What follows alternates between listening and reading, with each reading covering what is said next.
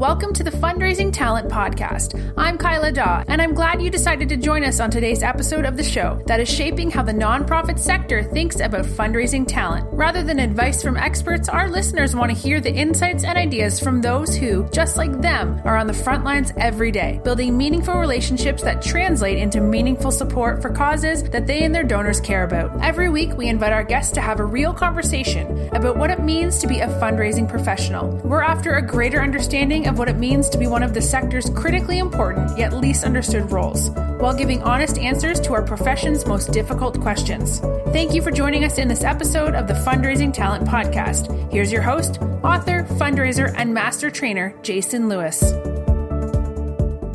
Hi, podcast listeners. My name is Jason Lewis, and I am your host for the Fundraising Talent Podcast. Before I introduce today's guest, I do want to thank our sponsor, QBack. There's a big difference between a solution that measures a fundraiser's performance and a solution that helps a fundraiser perform. QBack helps fundraisers to excel at their most critical task, developing deep, meaningful relationships with donors and cultivating them into lifelong givers. Give your fundraisers a better qualified portfolio, one that considers more than just capacity and simple scoring. Your fundraisers will also get insights into the hearts, minds, and connections of their donors. Fundraisers have a tough job. Help them close bigger gifts in less time by going to www.qback.com to schedule a free demo. Podcast listeners, the Responsive Fundraising Roadshow is finally back on the schedule. We have several dates confirmed. Since 2014, our team has been providing high-quality one-day roadshows in partnership with nonprofit leaders who want to showcase their space and provide thought-provoking and highly interactive fundraising training in their nonprofit community. Our roadshows have been described by our guests as hands down the best professional development experience that they have ever been a part of. This experience has been described as challenging assumptions with conversation-inspiring content and new ways of thinking. If you would like to register for one of the upcoming stops on the Responsive Fundraising Roadshow,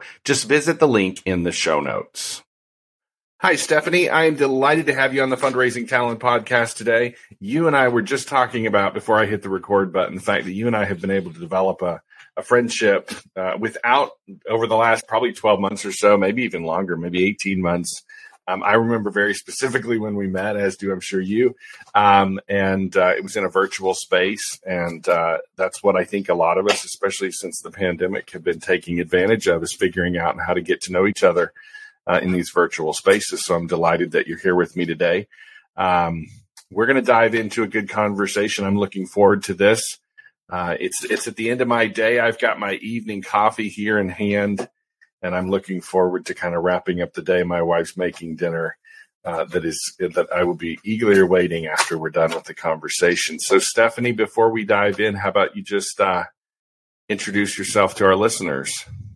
Sure. Thanks, Jason. And I'm really excited to have the chance to talk with you again. I'm going to introduce myself with, I think, a couple of points that are probably going to be particularly relevant to this conversation. And that's to just let everyone know, like Jason said, my name is Stephanie. I have been a fundraiser for over 10 years now, and I identify as a member of the elder millennial generation.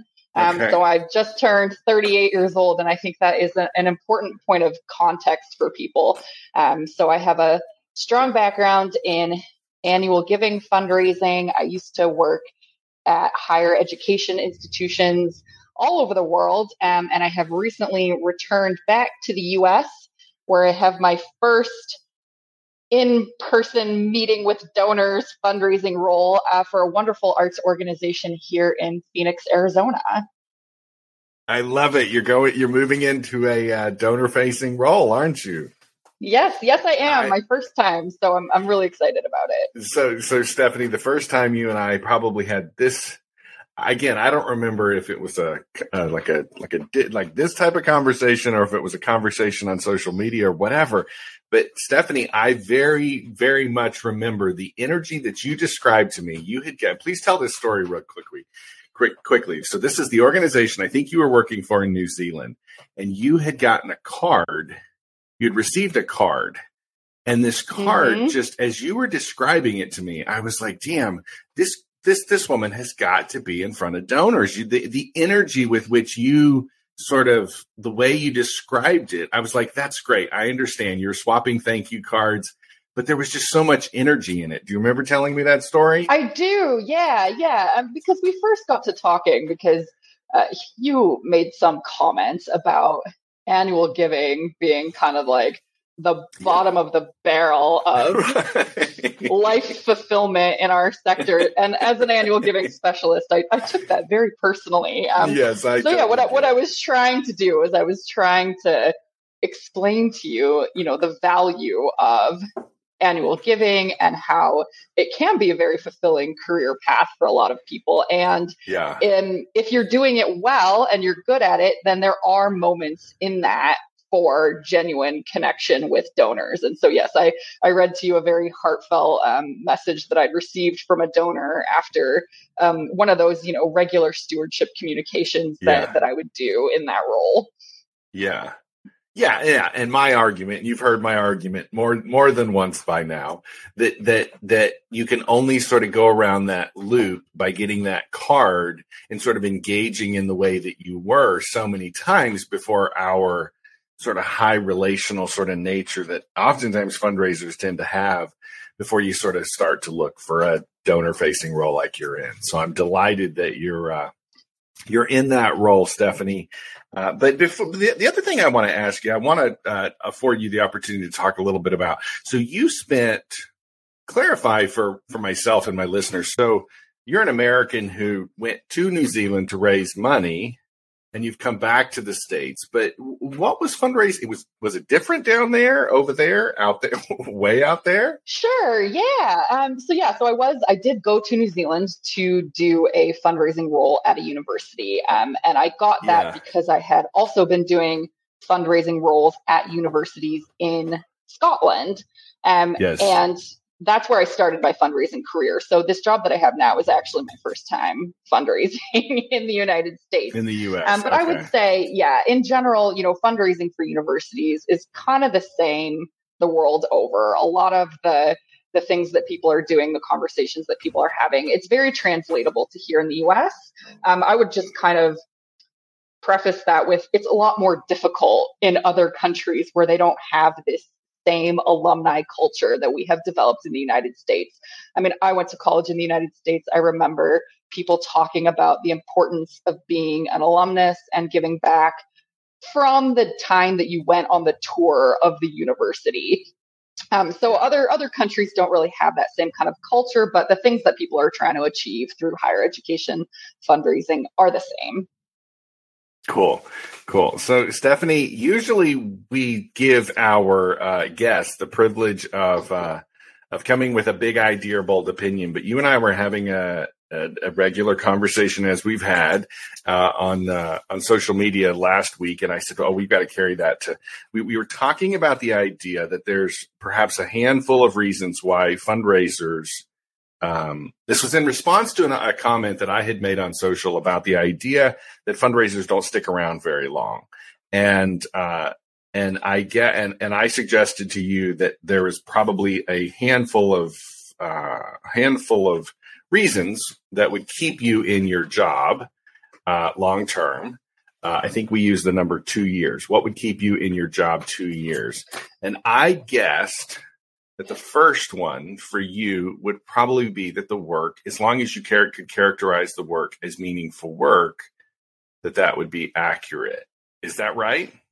Sure. Yeah. I mean, definitely. So I think that's part of the reason why I thought that I needed to introduce myself as someone in the millennial generation, because that's a big thing that you will read about in trends of people my age and what we're looking for in work. And so, yes, meaningful work and the opportunity to make a difference is a big one. And I would say that that's probably true for all fundraisers. People become fundraisers because we care about things and we care about other people, other causes. We care about making a difference in the world. So I think that is definitely a given, and it's definitely a huge thing that is going to help to keep a fundraiser in their role for longer than 2 years, or I think the average is 18 months is kind of the high turnover milestone that we worry about in our sector. So that's definitely one. But I'm going to do something that is a bit counterintuitive to fundraisers because, this is our job, but a lot of times we can't talk about it when it comes to our own lives and our own needs. Yeah. And I'm really going to put it out there that money is the number one thing, and also kind of the number one thing that your employer has control over. Yeah. So if meaningful work, so you and I exchanged that message and we said, I guess that there would probably be two or three. You said, oh, there's just two. And it's sort of this balance, as you're saying, that it's this balance between money and meaningful work.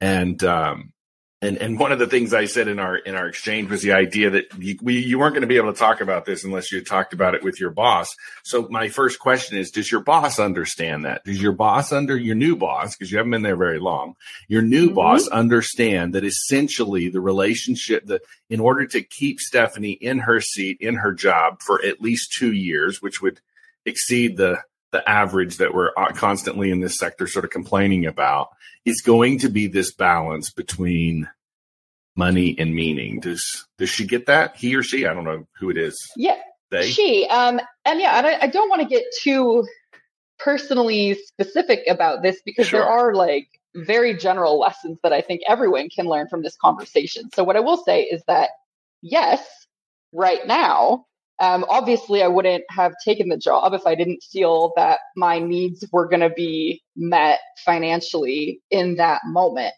However, your relationship with your employer, like any other relationship in this life, takes work. You have to work at it. It has to be maintained. And if it's going to continue over a long period of time, both parties can't assume that the needs that were met on the day that the offer was extended and accepted are going to be the same needs throughout that entire relationship. Yeah. So without critiquing the organizations and without critiquing sort of even the timelines with your previous jobs, because you've worked in a couple of places, was your movements from one job to another up until this point, were they primarily because of the lack of meaning or because of the lack of which one of those, A or B, money or meaning, was sort of which one of those was the bigger problem? Yeah, well, I think on either of those, they can only sustain you for so long. So we are human beings. We're constantly growing and evolving in our lives and in our jobs. And so, like I was saying, if it's something could be great at the start of the relationship, but as it continues, maybe things are different. Maybe there's things that you didn't realize when you first accepted the job. So over time, those needs can maybe discontinue being met. People will leave, other people will come. If the work is not interesting enough to kind of sustain you over that period, it's a balance of both. I will say that something that is common across all sectors on the planet of employment, not just fundraising, is the way that we increase people's pay over time. This is a pretty standard statistic. I think in the US specifically, the average pay increase, if you stay at your current employer, is about 3% year on year. But the average increase that you can get if you change your job, then it starts to go way up from about 10 to 30%. So if you're, a young, ambitious person, or even just a person who is interested in being able to afford things in your life, like a house or children or an emergency fund, even, you're going to be looking at those things that you can do. And this sort of current system that we have inbuilt with annual performance appraisals and these 3% limits, that's just not meeting the needs. When I was working overseas, they have unions for higher education employees. And the things that the unions were always talking about is this concept of a real terms pay cut. And what that means is if your institution can only budget for a 3% or less salary increase every year, but inflation or the cost of living is going up 8%, you're actually taking a 5% pay cut to continue working in that job. And so that's what they call a real terms pay cut.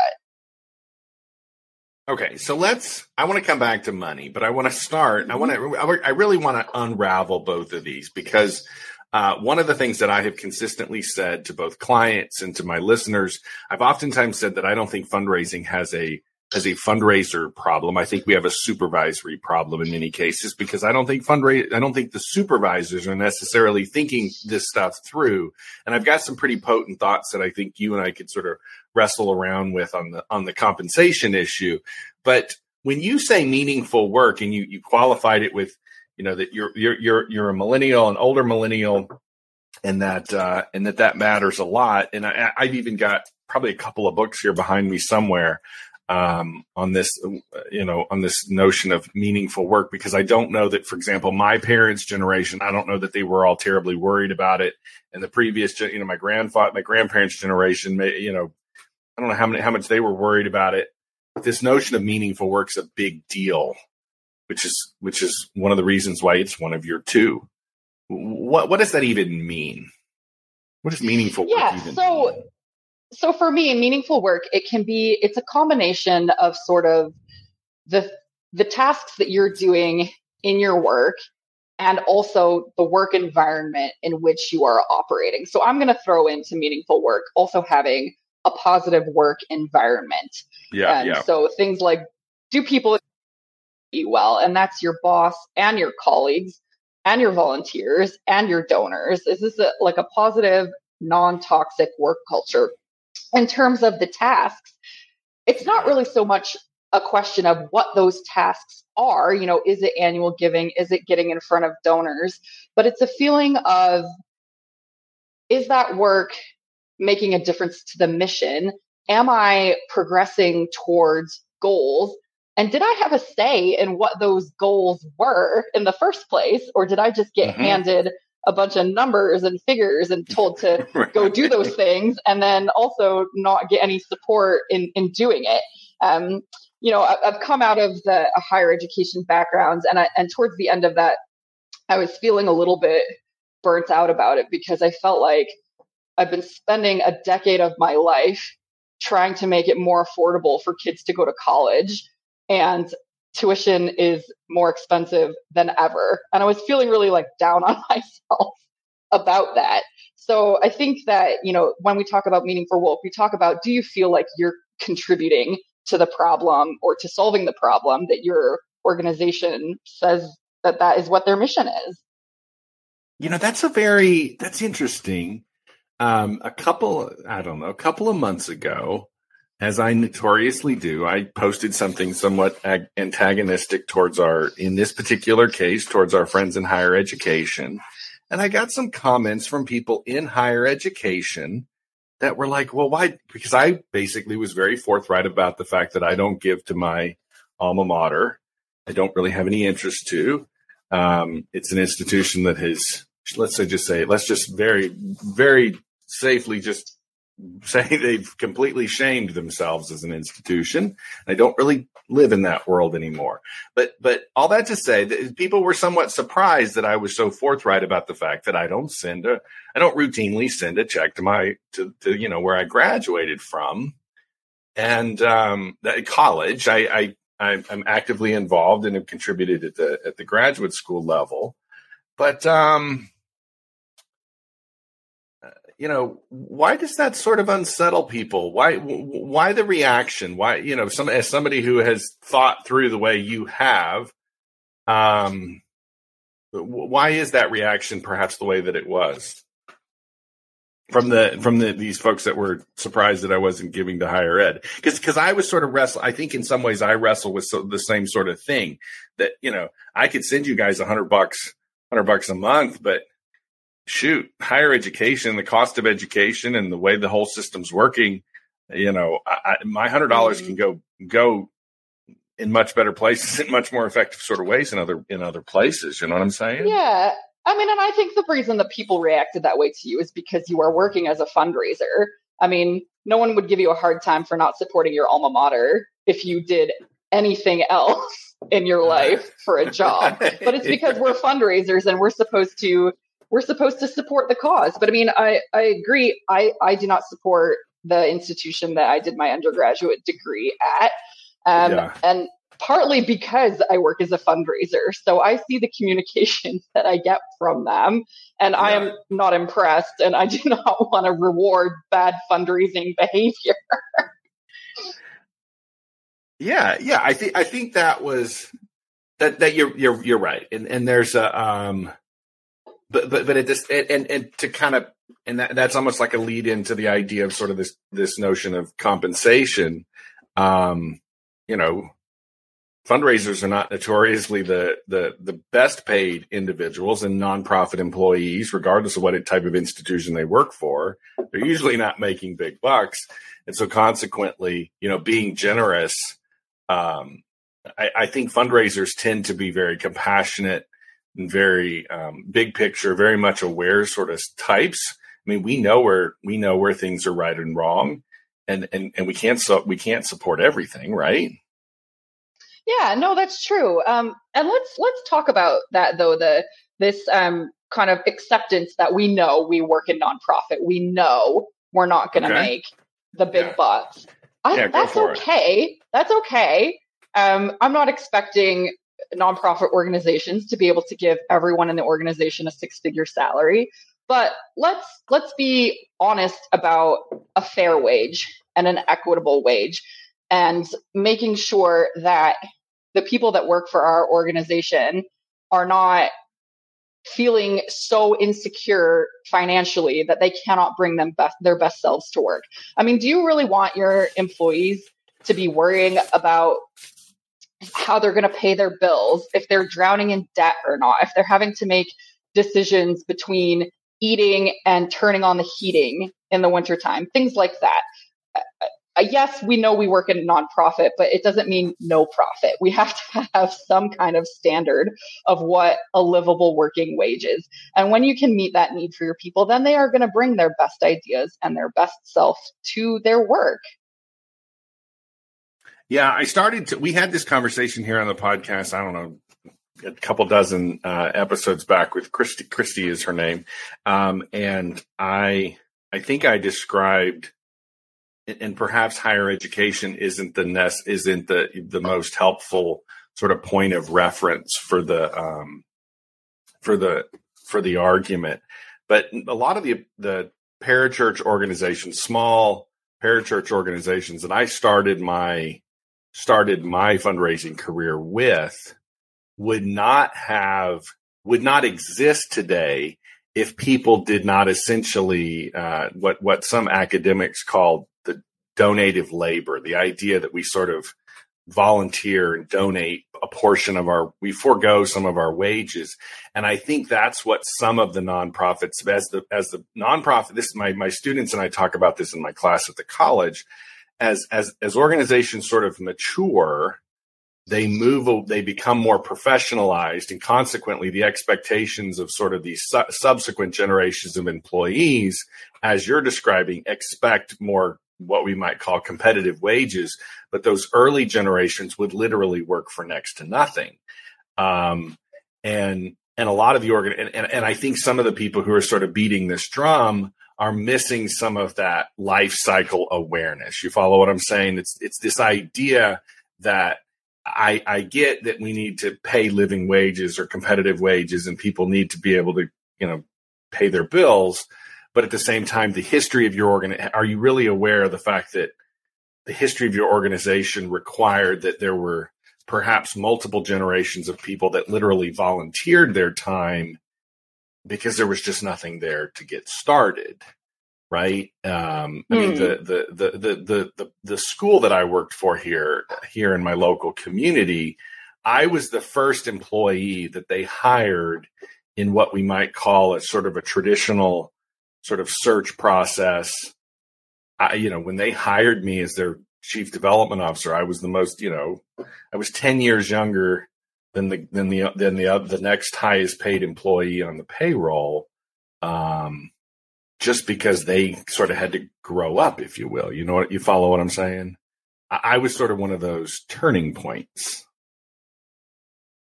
Yeah, sorry, the audience can't hear me shaking my head as you're talking here, and I'm agreeing with what you're saying. Yeah, I mean, definitely. So this is kind of the world in which some nonprofits are operating, especially when there is, if there's such like a local human service driven need that they are trying Yeah. to address. This reliance on volunteers that's kind of how some things have to start out. But we need to be thinking about ourselves as organizations in terms of growing up and becoming a business, or if we're starting these kinds of organizations in the first place. If you want to start a nonprofit and you can't afford to pay anyone, are you really doing something that's so niche and unique that you have to start your own organization? Or is there a similar organization out there that you should be aligning your energy and your funding with to make sure that that mission is achieved? And there's, it's not the one that you've gotten your head wrapped around these 3 lanes that we teach at Responsive, and one of the things that I like to point out now that you've gotten your head wrapped around it, if you think about from a compensation standpoint, if you think about the small grassroots organization, the fundraiser who exists in lane 1, there's not enough margin playing out in that particular lane to compensate that person well. And so along the line, so if you look at our models, for example, the lane 1 in that small shop begins with what we call a high capacity volunteer. And so what I want, which makes, the idea when you reached out to me and said, hey, I'm in this job and I'm going to be doing quote unquote lane 2 work. I want to say to your boss, you sure as hell better know how much her expectations are in terms of compensation, because once she starts taking people out to lunch, her value is extraordinary, not just in the near term, but in the long term. One of the questions, if I was sitting here with you and your boss, I would be asking you, for example, and this is sort of a transition to the compensation question. Stephanie, I'm not nearly if you're doing what we call lane 2 work, I'm not nearly as concerned about how much you're being compensated today or how much you're even getting compensated 12 months from now. But I want to know if they're going to be able to meet your expectations in 3 years, because that's when your value as a quote unquote lane 2 fundraiser just like takes off. It just goes, your opportunities. And knowing you as well as I think I do now, you're going to be raising you might be raising some serious cash in year 3. You know what I'm saying? Yeah. I mean, here's hoping that would be the plan. Definitely. And I know that my boss and other people who are in charge of these kind of big decisions at work are definitely hoping that will be the case. And they definitely understand that fundraising is a business that takes time. So that's, again, another reason why I was very excited to take this role, is that the expectations about the timeline of this sort of thing were very reasonable.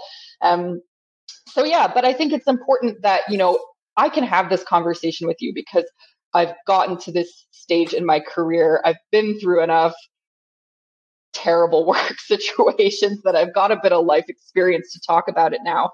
And I just think that it's really important to have these conversations out in the open, because not everyone knows about what they can stand up for in terms of their compensation and their benefits with their employer. I mean, when I was first starting out my job search, I had no idea what a reasonable salary was. I was raised by baby boomer parents who thought it was totally inappropriate to ever talk about money for any reason. Right. So much to the point where, I had no idea about like what jobs paid what salary. So if someone's offering me a salary, I'm like, yeah, great, money. That sounds fine. But now we have tools, like we have Glassdoor, we have show the salary campaigns. People are able to get more information to be able to advocate for themselves. And I just think that these conversations and this thought process about your value in the workplace needs to start from the beginning of your career and needs to be reinforced all the way throughout it. So that's kind of one of the reasons that I thought it was really important to talk to you about this on your podcast. See, okay, so Stephanie, if you think about some of the keywords that you've used, and you think about it through the lens of the 3 lanes, and you think about it through the lens of sort of what you understand about yourself and your expectations, you use the word. I think you use the word. The idea that sort of these. Did you use the word incremental? Sort of that. Maybe the word that's the wrong word, but the idea that the growth. The growth in lane 1 fundraising typically is just very incremental in the sense that you might get 3 to 5 to 10% out of it every year. It's just going to sort of, it's not an exponential sort of growth curve, if you will. You follow me? And so what I think, I remember negotiating with an employer for somebody that we were placing once, and we said, look, I don't want you to think about how much you're going to pay this gentleman in year 1. I want you to commit to what you're going to pay this person in year 3. And part of what we were doing there, Stephanie, is we were trying to get them to see that long-term orientation that you're describing. The fact that they're not going to shoot. These people don't even pay for themselves in the first year because they're just warming up, as we call it, warming up these relationships. But in year 3, if you know and understand what Stephanie's expectations are, we can perhaps keep Stephanie around for far longer than the average. And we can also ensure that she's building meaningful relationships with these donors of the sort like you described with the, with the woman who sent you that card. And that's a great approach and a great way for you to be coaching employers, Jason, because not only are you getting them to think about the incremental increases in what it's going to cost to keep that person employed over that 3-year period, then that's opening up a conversation about, well, what is the growth of that person in this role going to be over that period? So many times, an employer writes a job description and they get someone in to do a role, and they just have this mindset of, well, I need someone who's already an expert at this specific thing to be satisfied doing this specific thing for the exact same salary for the next 10 years because I can't be bothered teaching anyone how to do it or managing anyone wanting to learn a new skill or grow in any sort of way professionally.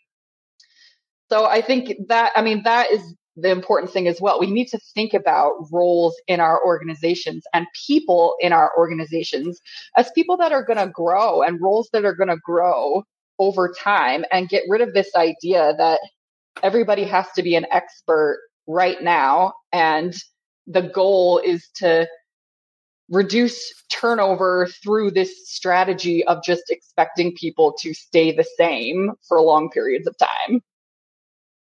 Now, you left higher education, am I right? You're not in higher ed now, right?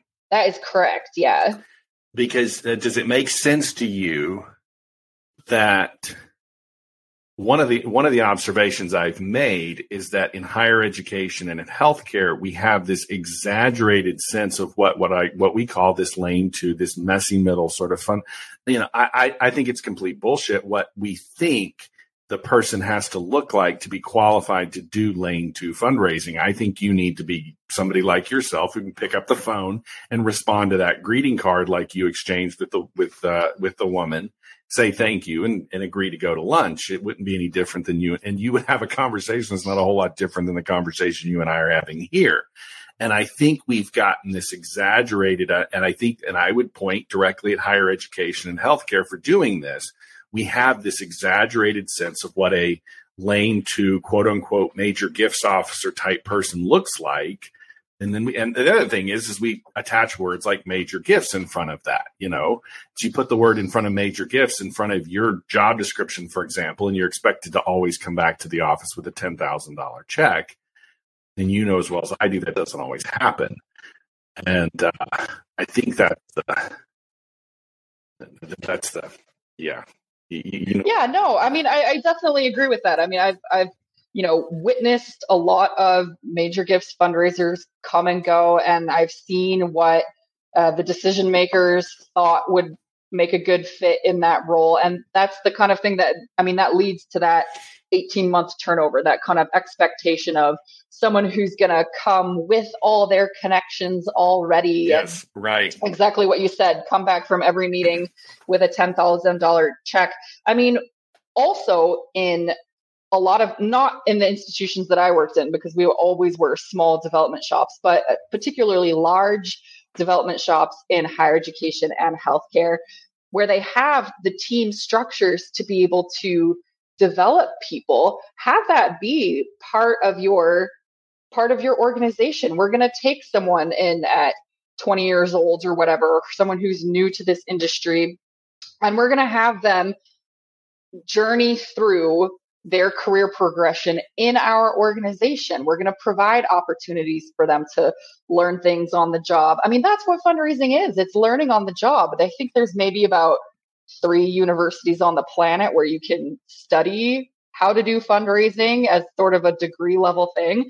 I mean, all the rest of us, we learned it on the job. So let's talk about having long-term relationships with our employees and kind of maintaining institutional knowledge and that sort of development. And that's going to be the kind of stuff that will bring you success in donor meetings. You need someone who's going to be able to talk about your organization and the stuff that you do. And if you're hiring a new person every 18 months to go have those conversations, I mean, what are they really going to have to say about what it is that you do? Yeah. The other thing that I think you and I remember us exchanging messages in this thread of online communication. But the other thing that we have recommended to boards, Stephanie, is the idea of what are called longevity bonuses. And it's the idea that there's an incentive, there's a bonus, there's a compensation for the fact that you stick around. So, for example, we worked with a client. This is a number of years ago. I was working with a client who had worked very closely with me, learning how to raise money, learning how to engage with donors, learning how to externalize his role. He was the CEO. And as we were getting to the point, as he and the board were getting to the place where they needed to renegotiate his contract, we came to the place where we said, look, he's 5 years in, and he's going to be extraordinary. He's already now extraordinarily more valuable to us than he was when he started on day 1 5 years ago. And he's going to be all the more valuable to us when he gets to year 10, which is what he's creeping up on right now. And so we built in what was called a longevity bonus. So it was the idea, this is not near, and I think there's some performance incentives built into his contract as well in terms of the actual dollars raised. But what we're talking about here is the idea that, Stephanie, look, if you're just the fact that you're there, you're at the end of year 1, at the end of year 2, at the end of year 3, as I understand it, some organizations use these bonuses as a way to ensure that, senior executives, top fundraisers don't leave in the midst of capital campaigns. But I think it could become standard practice for, the average Joe or Jane, fundraiser, and like an individual like yourself who's in a role that says, look, we want to keep Stephanie around for 10 years and let's incentivize her to do that by giving her sort of this bonus just to stick around. Does that make sense? Sure. I mean, I think an employment contract in general, bonus or no, is a good incentive for an employee to stick around. I mean, that was something that was slightly terrifying to me about moving back to the United States, was this idea that I was kind of willingly going back into this at-will employment environment. Yeah. This is not a thing that exists outside of the United States, for all the listeners who don't know. Every job that I worked at overseas, I had an employment contract that listed, my employer's obligations to me, my obligations to my employer. And in more than one case, part of my employment contract was a 3-month notice period, so that when it was time for me to leave, the organization would be able to work on getting a replacement and not having that gap in the role. Now, did the organization always take advantage of that notice period? Not always, but the idea behind it is to protect the organization from having massive gaps in their fundraising programs. Yeah, Stephanie, this has been a fascinating conversation. We only hold on to our listeners for about 40 minutes, so we're creeping up on that. One of the things I like to ask individuals who, like yourself, describe yourself as you're about 10 years in. Actually, it was the 10-year veteran fundraiser that I was writing the first book to. But one of the questions I oftentimes I like to ask the person who's sort of in your seat, who's 10 years in, what is the thing that you're saying in light of today's conversation to that person that you're meeting at the AFP meeting next week that literally is at the beginning of their career? What are you saying to him or her as it relates to perhaps the conversation we just had? Well, this is a lesson that I learned earlier in my career that I think is definitely worth passing on. And that's that nobody is going to care more about your success in your career than you.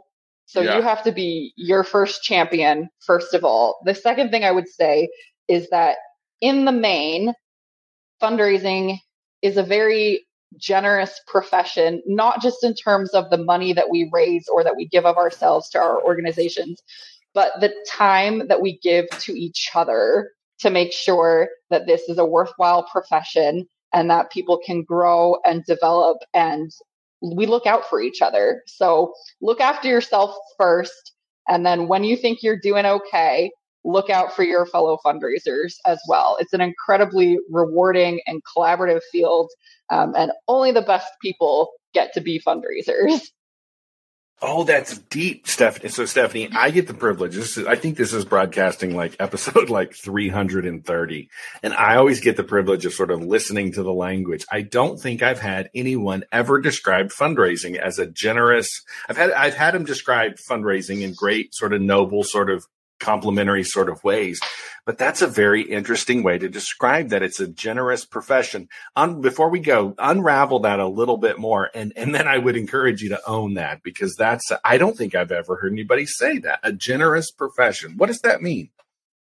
Yeah, well, I mean, take the conference format of professional development that we were talking about, I think, before we started clicking record.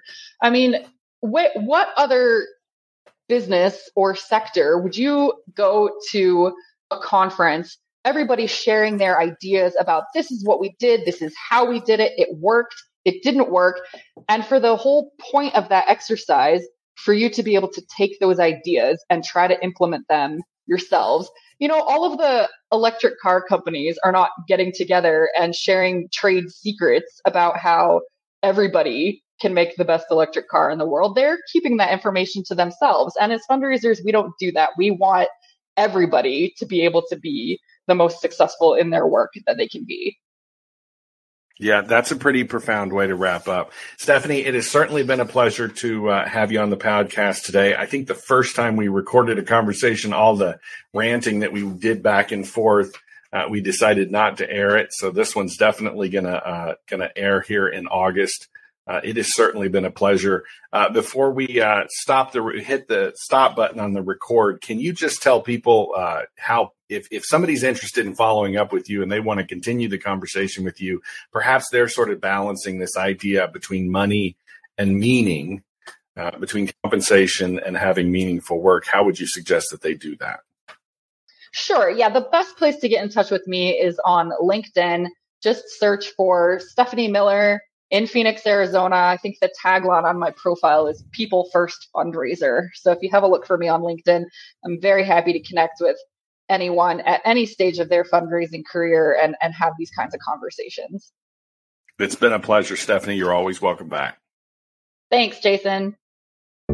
Have you read the book that nonprofit leaders and fundraising professionals alike are calling a must-read? In this pocket manifesto for today's fundraising professional, Jason deconstructs why many of us find ourselves working for organizations where we cannot accomplish our goals. These same organizations are notorious for rapid turnover and high donor attrition. To avoid this all-too-familiar path, Jason offers direction from those who want to be recognized and admired for their work. The war for fundraising talent challenges our ingrained beliefs and assumptions about how effective fundraising really works, and it questions the prevailing wisdom hiring decisions and donor behavior. Published by Gatekeepers Press, The War for Fundraising Talent is now available on Amazon and other major retailers.